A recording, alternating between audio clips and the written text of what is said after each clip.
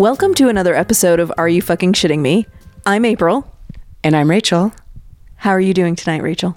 I'm doing great tonight. I went to a live taping of a podcast I love last night. It was awesome.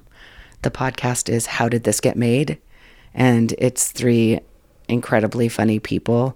Although last night they had two different guests instead of one of the hosts. And they talk about crazy movies and how did they get made. And sometimes they recommend you watch them and sometimes they don't. And it's very, very funny. Is it always about movies? It's always about movies. It's always about weird ass movies. We watched Jason X or Jason 10, depending on how you want to read it. And what was the verdict? Well, for me, it's the only Jason movie I've ever watched because not my bag. And I thought it was hilarious. And it turns out the writer and director had never seen any of the previous movies. So it's kind of what you'd expect from someone who had never seen any of the franchise. It was awesome. Yeah, I think I haven't seen the Jason movies in a while. We also saw a great podcast taping earlier in the week. Yeah, we did. So as you all know, Rachel and I won the Work It Award from the KCRW radio race and got tickets to the Women's Podcast Festival that was here in LA at the Ace Hotel. And so we got to go to a taping of Another Round. And it was absolutely hilarious. I can't believe I've missed this podcast for the last couple years. It's been around a few years. And the hosts are Tracy and Heben, and they are fucking hilarious. So I recommend that everyone listen to Another Round. Another great podcast that we have to recommend is The Illusionist, which is a word and language podcast. It's hosted by Helen Zaltzman. She is hilarious and smart and cool and witty. And we actually got paired up with her to be our mentor at the Women's Podcast Festival. We were so lucky to be able to talk to her and pick her brain for podcast wisdom, and she's pretty amazing, and her podcast is great. So definitely check that one out too. And for those of you who are hearing illusionists, we want to clarify that's illusionist with an A. And Helen, if you're listening, thank you. You fucking rule. You were so much fun to talk to. It was really a pleasure to get to hang out with you. So what is on our podcast this week, Rachel? Well, we're going from comedy to ghosts. We're going from comedy to spooky. Whenever anything was spooky when we were kids, my dad had this funny noise that he would make, and he would always go, ooh. And that's how you knew that like a ghost story was coming up, or he was going to drive you past a haunted house or down a foggy road into the middle of nowhere and then tell you a ghost story. It sounds like the X-Files. Maybe he, psychically composed that theme song. Well, he should get some royalties then. I wish. So we thought for the month of October, to celebrate Halloween coming up, we would share some ghost stories. We're going to celebrate the month of Halloween the way it's supposed to be celebrated. We're going to focus on the weird, the paranormal, the ghostly, the spooky, maybe some monsters. We're going to look at it all this month. So in this episode, Rachel talked to a skeptic who moved into a house that turned out to be haunted. And he's going to share his experience. And then we're going to have a special guest who got rid of a ghost from her house. It's a pretty fun ride. We're going to go down the rabbit hole of ghosts. And if we could afford the rights to it, I would so be playing the theme song to Ghostbusters right now. All right, April, you ready? Oh, take me ghostbustin'.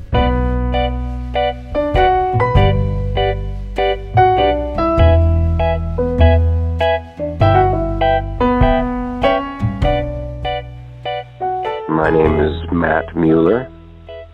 So this is way back in the 90s, and I was in my 5th year at UC Santa Cruz, taking my time. And it's the beginning of the year, and I'm looking for a house, and there's this really great-looking place. It's right by the beach. There were room for 6. It was 4 very lovely young women and the son of a well-known author who wasn't around very much. Nice house, and it looked great.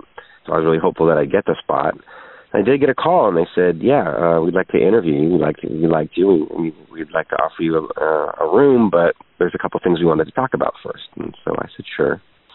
So I go and I talk to a couple of the girls, and they said, okay, well, there's kind of two things we really wanted to tell you before you moved in. And one is that one of the other girls, she has a couple of stuffed animals, and she thinks they're alive. And it's a big part of who she is, and if you moved in, you'd kind of have to be cool with that. And, I thought, well, that's pretty odd, but okay, I'm pretty flexible. I can roll with that. And they said, okay, well, the other thing is that the house is haunted. And I'm like, well, sure. I mean, at the time I was a devout atheist and very skeptical of stuff, and so, stuff like that. So I just said, that's not an issue. I'll be fine with the haunted part. And so they said, great, move on in. Time goes by, and a couple of the girls, they seem to see this thing a lot, and they're constantly like finishing each other's sentences about it over breakfast and stuff. And I'm just kind of listening and, whatever, okay. One of the girls that saw it all the time was the stuffed animal girl. A little credibility issue there, perhaps.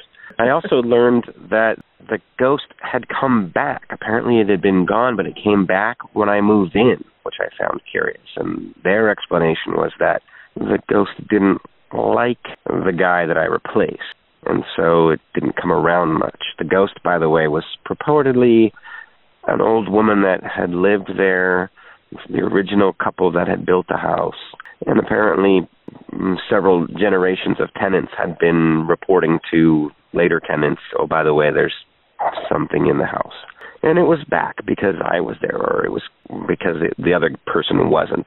So, okay, I kind of got my curiosity piqued, and I admit sometimes at night I'm kind of pulling the covers up and kind of waiting to see if something's going to happen, and I was kind of laughing at myself because that's absurd, because it's impossible. There's no way there's ghosts. I was very sure of that. And first incident is there was this stairway, and there was a closet under the stairway. And the door to that closet faced the door to a bathroom. And the girls downstairs said both doors had to be closed. There was something about that space under the stairs. And I'm overhearing this, and I'm young and cocky, and I'm going to show them. And I said, that's ridiculous, guys. It's a closet. There's nothing in the closet. And they're like, you don't know, there's something creepy. It's just there's a vibe. And I was just like, yeah, sure. So I said, I'll tell you what, I'm gonna spend the night in the closet. I'm just gonna, lay down a sleeping bag and a pillow, and I'm spending the night in the closet. And they're like, no, don't. And I'm like, don't be silly. Well, I open the door to the closet, and there's just clothes hanging there. And I push the clothes aside, and I just got the strongest feeling of no. And I just kind of put myself out there. I'm kind of poo-pooing them. And they're all standing around, and I'm looking at this space, and I just said, you know what? Nah, I'm not doing it. I just flat out said, I changed my mind. I don't know what it is, but I'm not doing that. So I couldn't really explain it, but for how I was at that time, so sort of sure of myself, kind of cocky, in the middle of pointing out how silly they are, it was a very strong feeling. It was very out of character, but it was also clear as day. I wasn't going to do it. So sometime later, it's night. I'm alone in the house. It's not late.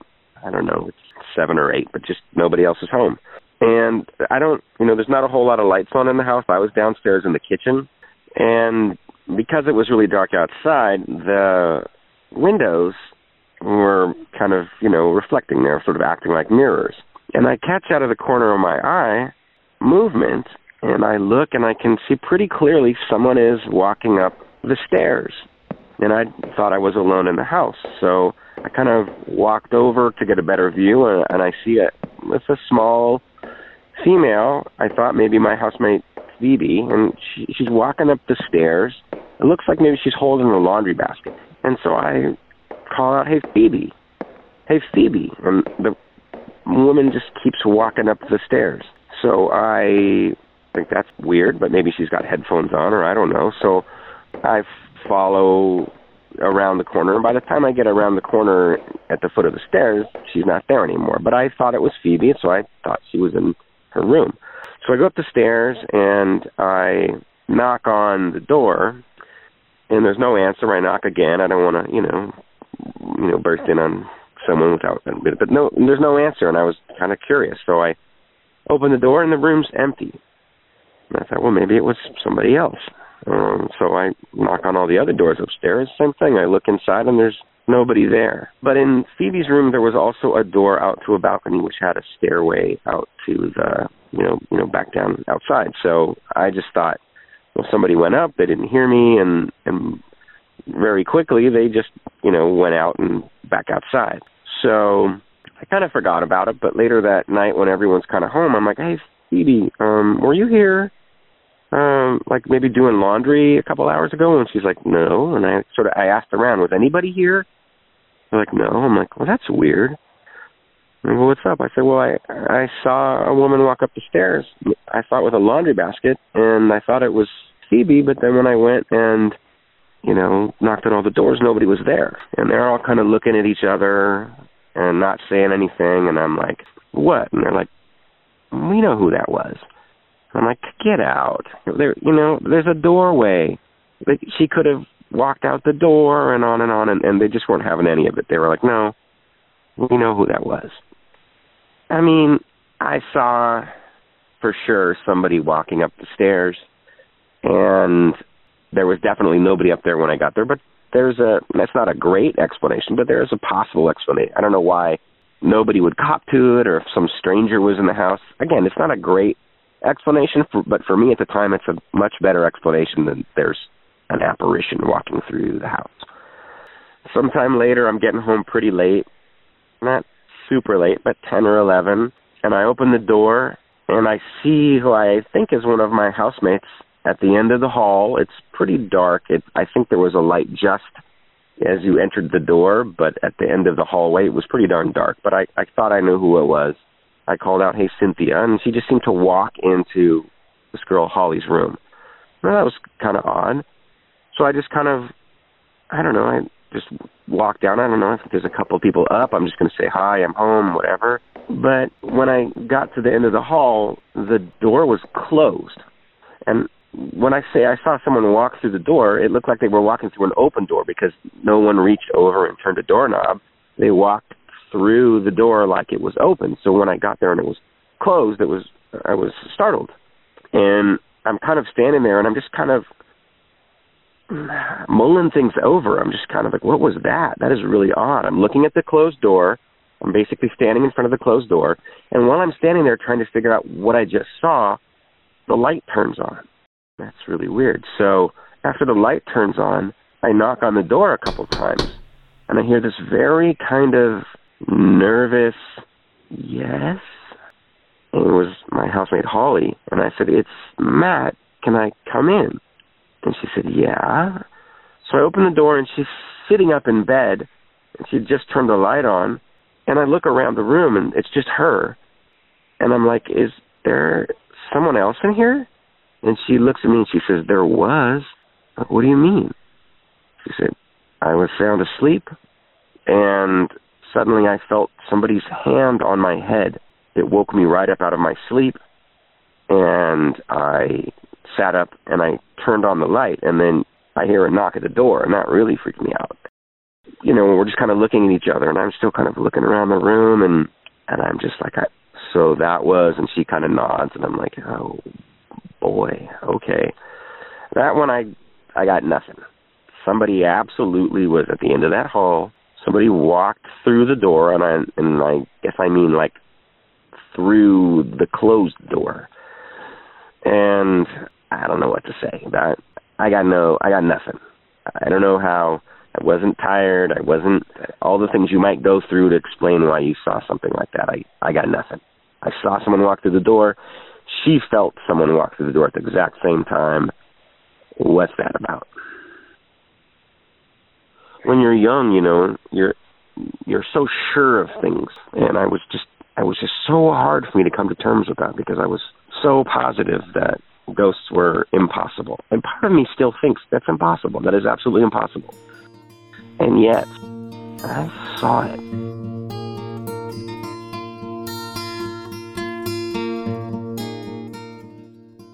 this is kind of hard. If you're encountering, ghosts or poltergeists or whatever, it's kind of undermining everything you believe is real,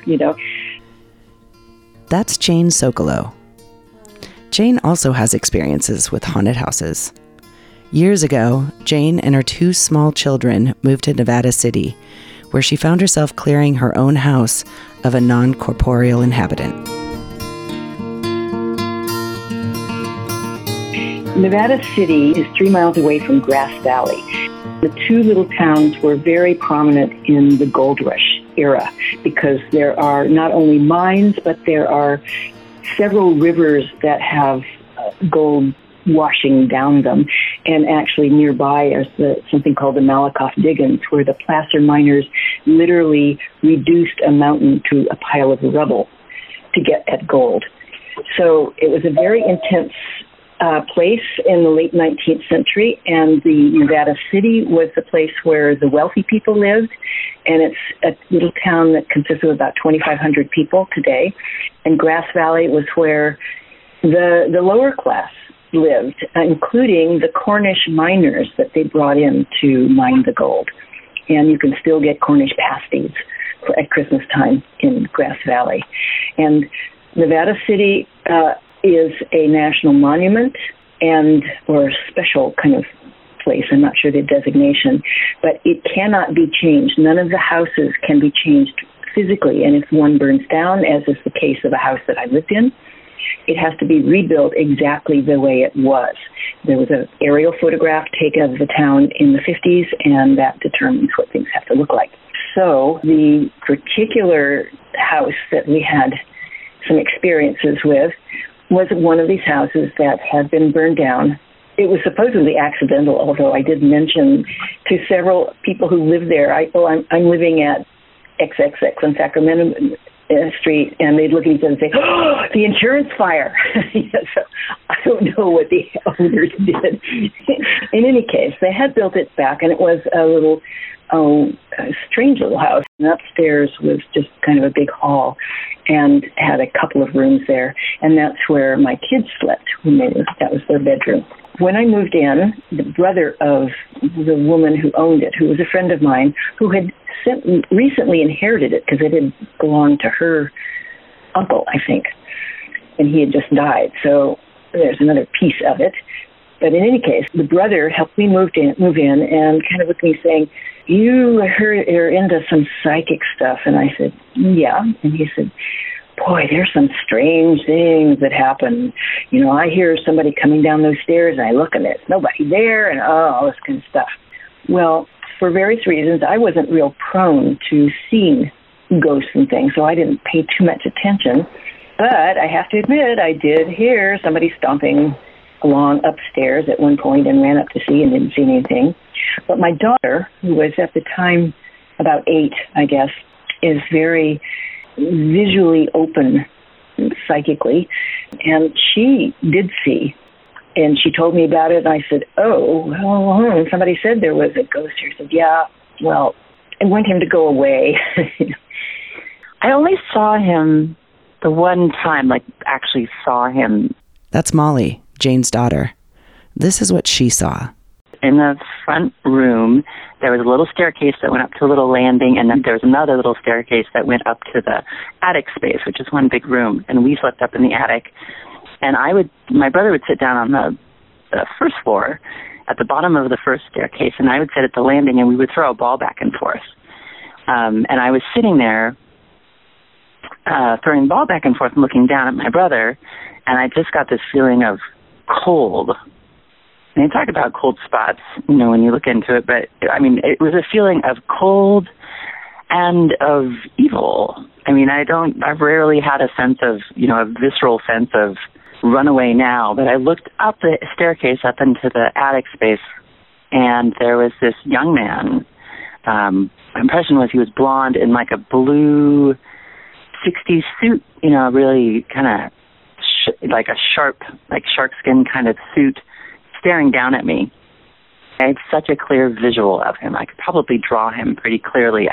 Not super distinct features of the face, but he was there as much as if you turn around and see somebody in a crowd who's turning and looking at you. Probably was not more than about 8 or 10 feet, like he was inside the room and then staring down at me. And he was very clear and full color and could see me, and that was very scary. And just the vibe that came off of him was malevolent.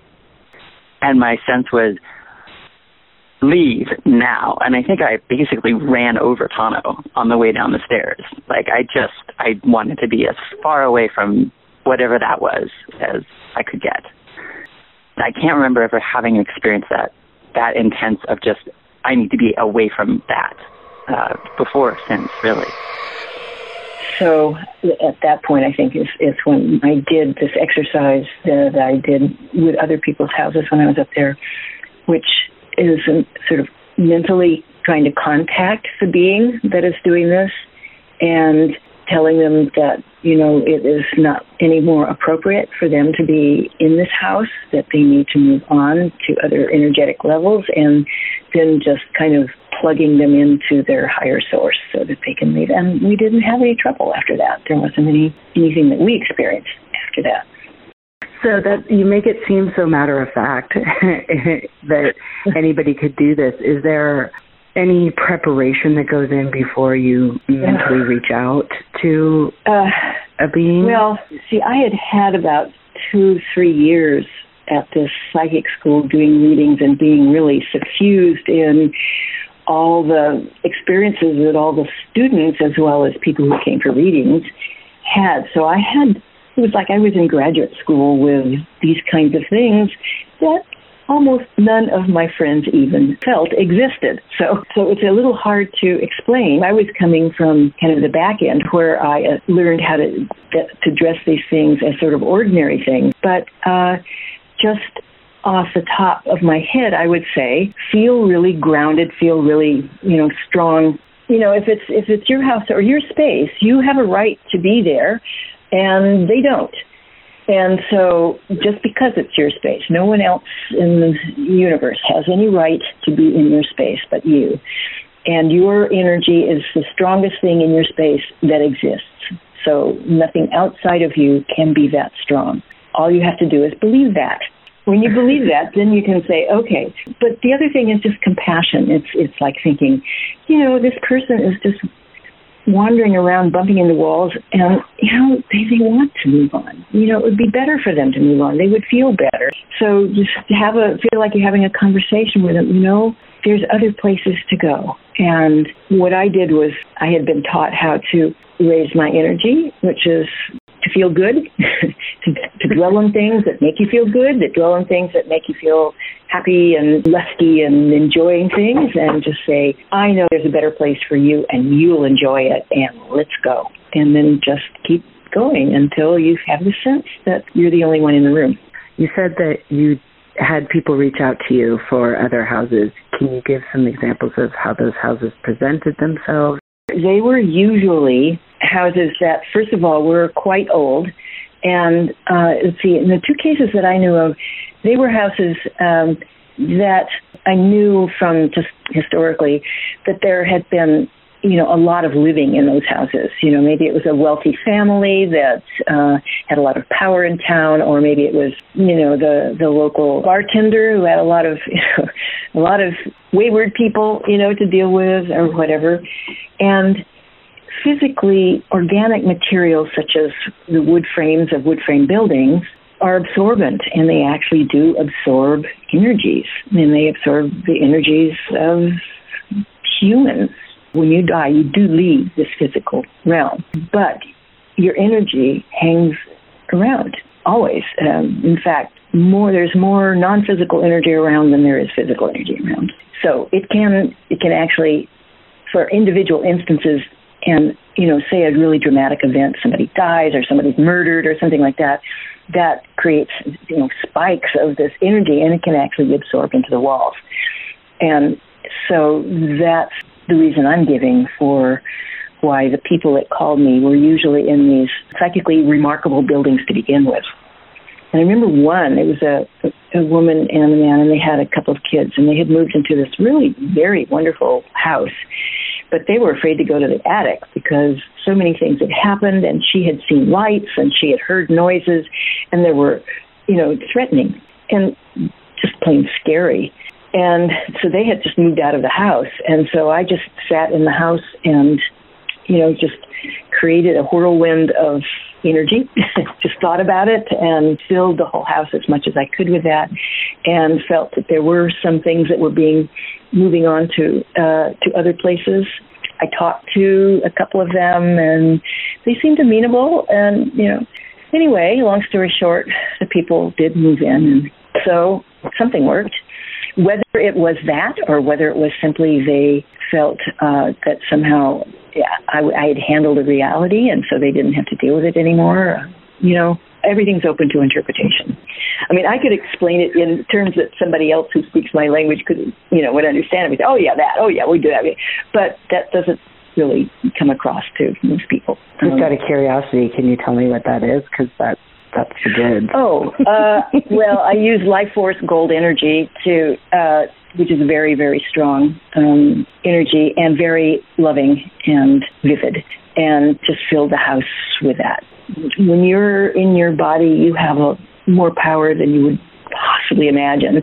And so I just sat there and just said, okay, I'm imagining more, and I'm imagining more, and I'm doing it more and more. And it felt good. It just felt really good when I left. Anything that is unexpected, especially something that seems like it is totally outside the box of what you expect with reality, is generally going to scare the Jesus out of you. It's just scary just because you have no idea what to do with it or how to react, And I think that, for example, my daughter's reaction was because she had a basis of understanding that she'd somehow absorbed. As Jane explained, Molly is very open to these types of encounters. I wanted to check in with her and talk a little more about her memory of the Nevada City home and how her memory of the ghost differed from what her mom had felt.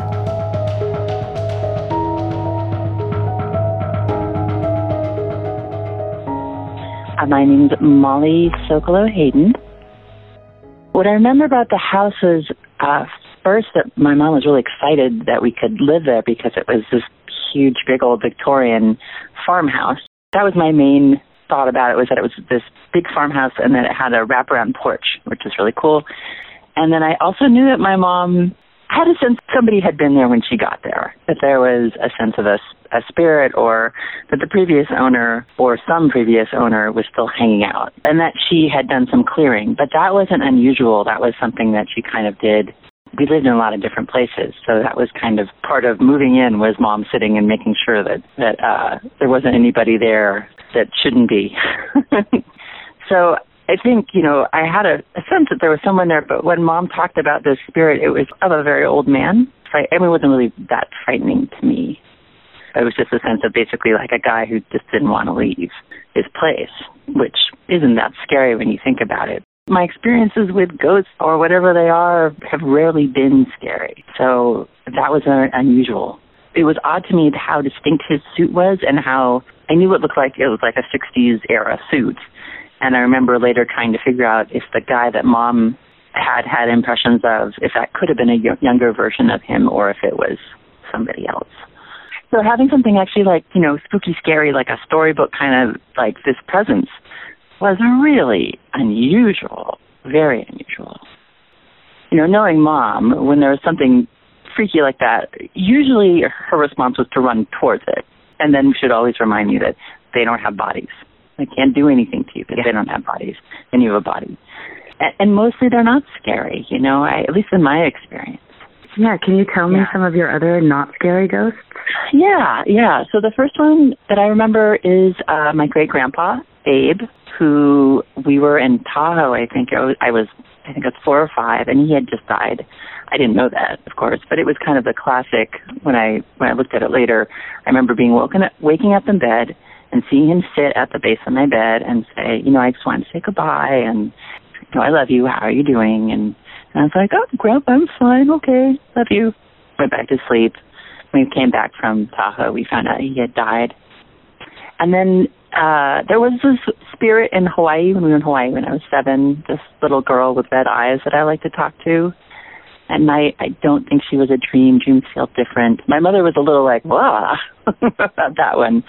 Because I was like, yeah, I was talking to this little girl and she had red eyes. It was really cool. And Mom was like, I wonder what that is. And then the school that Tano and I went to, Peninsula School, the Coleman Mansion that it's in is like on the top 10 list of haunted houses in California. There's a number of ghosts there, but the one that everyone knows about is I think she's Mrs. Coleman, and she died there, young woman. We would do an overnight in the mansion when you went to school there when you were older, like 8th grade. And I remember sitting and we were listening to stories, and I remember the sense of this shape, across the way, like back in the halls, this soft blue outline, just from sort of the hips up of a woman that just seemed curious, like maybe I wouldn't say lonely, but more like just kind of hanging out because there was something interesting happening, stories or whatever we were doing, and it was a very gentle presence. That wasn't scary. It was kind of reassuring because I knew it was a haunted house, and I'm like, does that mean something freaky is going to jump out? And that one, I remember just kind of glancing up and seeing the shape and being like, oh, she's very nice, and then not worrying about it after that. Yeah, and then really nothing. I did have a sense when my dad was dying. I had a real visceral sense of him being in his house when I knew he was actually in a coma in the hospital. That he was in the house. I woke up and I could hear him like in the kitchen going through the cupboard looking for a late night snack, and just thinking. And walking out. That was the one time I walked out and walked in, and I was like, Dad, where are you? And I just had this sense of him being like, what he did every night, Well, what did Brian leave in the fridge? And but he was already brain dead at that point. So I think the thing is with my experience, when it's different, like with ghosts or whatever they are, it's not what you would expect. If I said, I'd love to see my dad and having what I would want to happen or what I would think would happen is totally different than waking up in the middle of the night and having this sense of him like trying to open the fridge. That's why it felt real to me, and I was really glad later.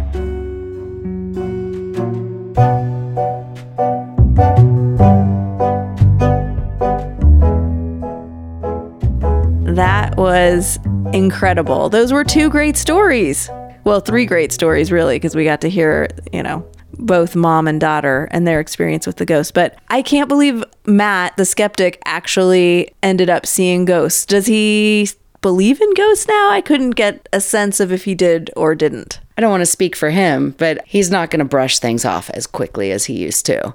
And honestly, with all 3 of these people, were you to meet them face to face, I think the greatest thing about it is with ghost stories, you tend to, or anything supernatural, it's very easy to look at who's telling you and go, maybe I'm not going to take them very seriously. These are all very practical and very head-on straight people. It's really cool. Like for me at least, I love that even though they're spooky stories, they're told matter-of-factly. I love that it's just, no, this is the way it is. This is what I saw. It's no big deal.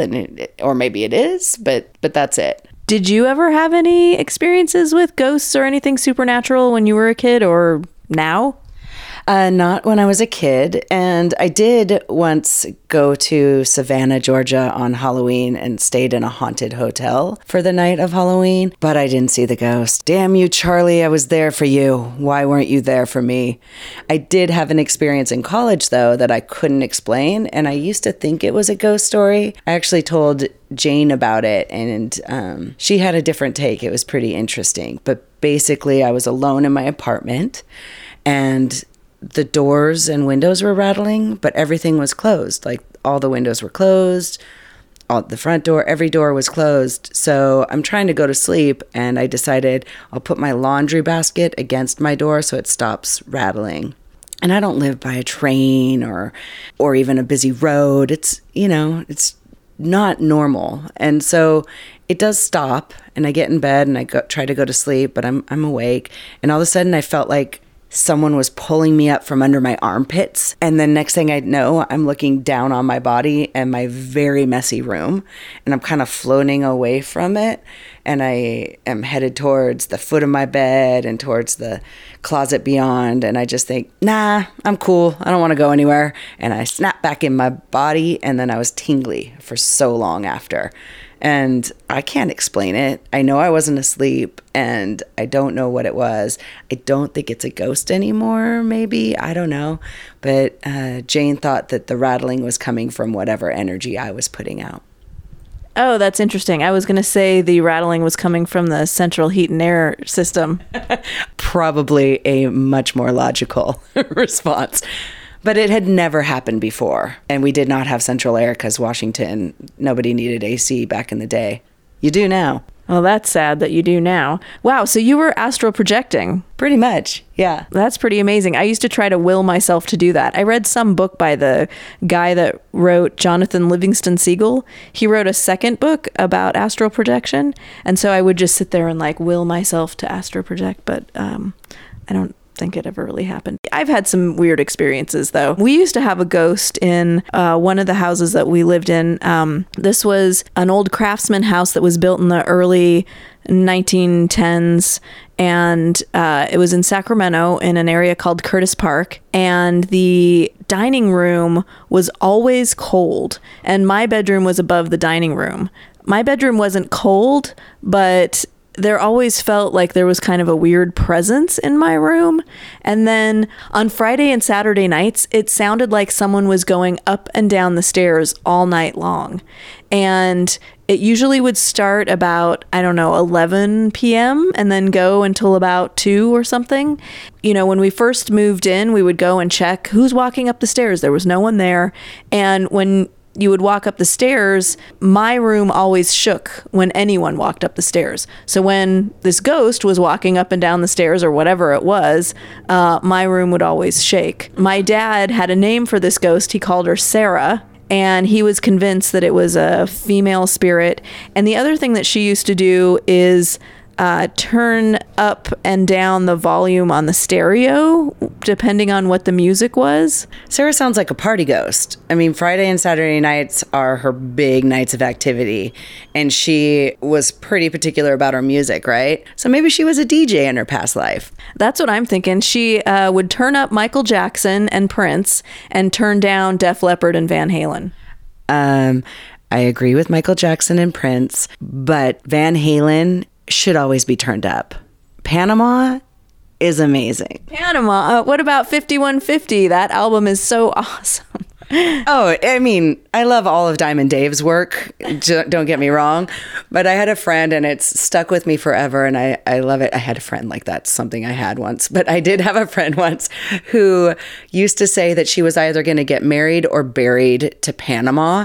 And she wanted to be, it was a dark sense of humor. She had type 1 diabetes and a lot of mental health things. So she's like, so it might be that I get buried first to it, and I want to like parachute in my casket to Panama. So forever, that song's gonna be pretty strong in my heart. Okay, now I love it too. I mean, I want to be buried to Panama. I just want Panama as my soundtrack now. We were talking earlier when we were discussing putting this show together. Where I grew up, ghost stories were not part of the lore. So for me, it took a long time to even come around to the idea of ghosts as a reality, or that even accepting that so many people believe in ghosts. But for you, April, it was part of your culture growing up, right? Your city? Yeah, so I grew up in Sacramento, and for some reason, that town, I guess, is full of ghosts or feelings or something, because when I was growing up, everybody had a ghost story. It was just kind of a common thing. Downtown Sacramento is full of a bunch of Victorian homes, and then along the Sacramento River is Old Sacramento, which is where the gold rush happened, and there's a western kind of town that's now a tourist thing, but it's still these old buildings. It's fascinating too, because there's a city beneath the city like there is in Seattle. And so growing up, every single person I knew kid, child, man, woman had some kind of experience with ghosts or some kind of a ghost story. And I find it really interesting that the 3 guests that we had on all were from Northern California, and these things happened in Northern California, and Nevada City is just outside Sacramento. And the guest that we're going to have on next week, who is a paranormal investigator from Sacramento, she also finds a lot of hauntings around Sacramento. And then the city that she finds to be the most haunted is Virginia City, which is just outside Reno, so not too far away from there. So that whole area just seems really haunted. And I guess it just seems to be the common story of people growing up there. Yeah, that's really interesting. I mean, you talked about Gold Rush for Sacramento, and you've also told me that it was a super murdery town. And Jane said in Nevada City, it was also a rush, a mining town. And the intensity of living, she was explaining to me, is part of what can create these energetics, like exfoliations, like these leave behinds is how I keep thinking of it. It's like, oh, something just got left behind. I am from a very small 5-mile island with very few people on it when I was growing up. So maybe we didn't have as much intensity or laying down the stuff there. I mean, it was a fishing town nearby. Those guys are pretty intense, but but they're usually doing all their intensity out at sea. Yeah, so they were out in the haunted ocean. Yeah, up in Alaska. I wonder how many ghosts are around. That would be really fascinating to be a paranormal investigator in the sea. I want to say thank you to Matt, to Jane, and to Molly for sharing their awesome stories and for being great people in the world. Happy to have them around. And really happy to have you all listening still. Thank you guys for everything. Please check out the website. We'll be posting some weird ghost stories this week. We obviously don't have documentation from these stories, but we'll put up some other fun stuff. And you can rate us on iTunes. Thank you for every star anyone has ever given us. That's so sweet. And follow us on Twitter and Facebook, RUFSM Podcast. That's where you're going to find us. And with that, I'm Rachel. And I'm April. See you next week.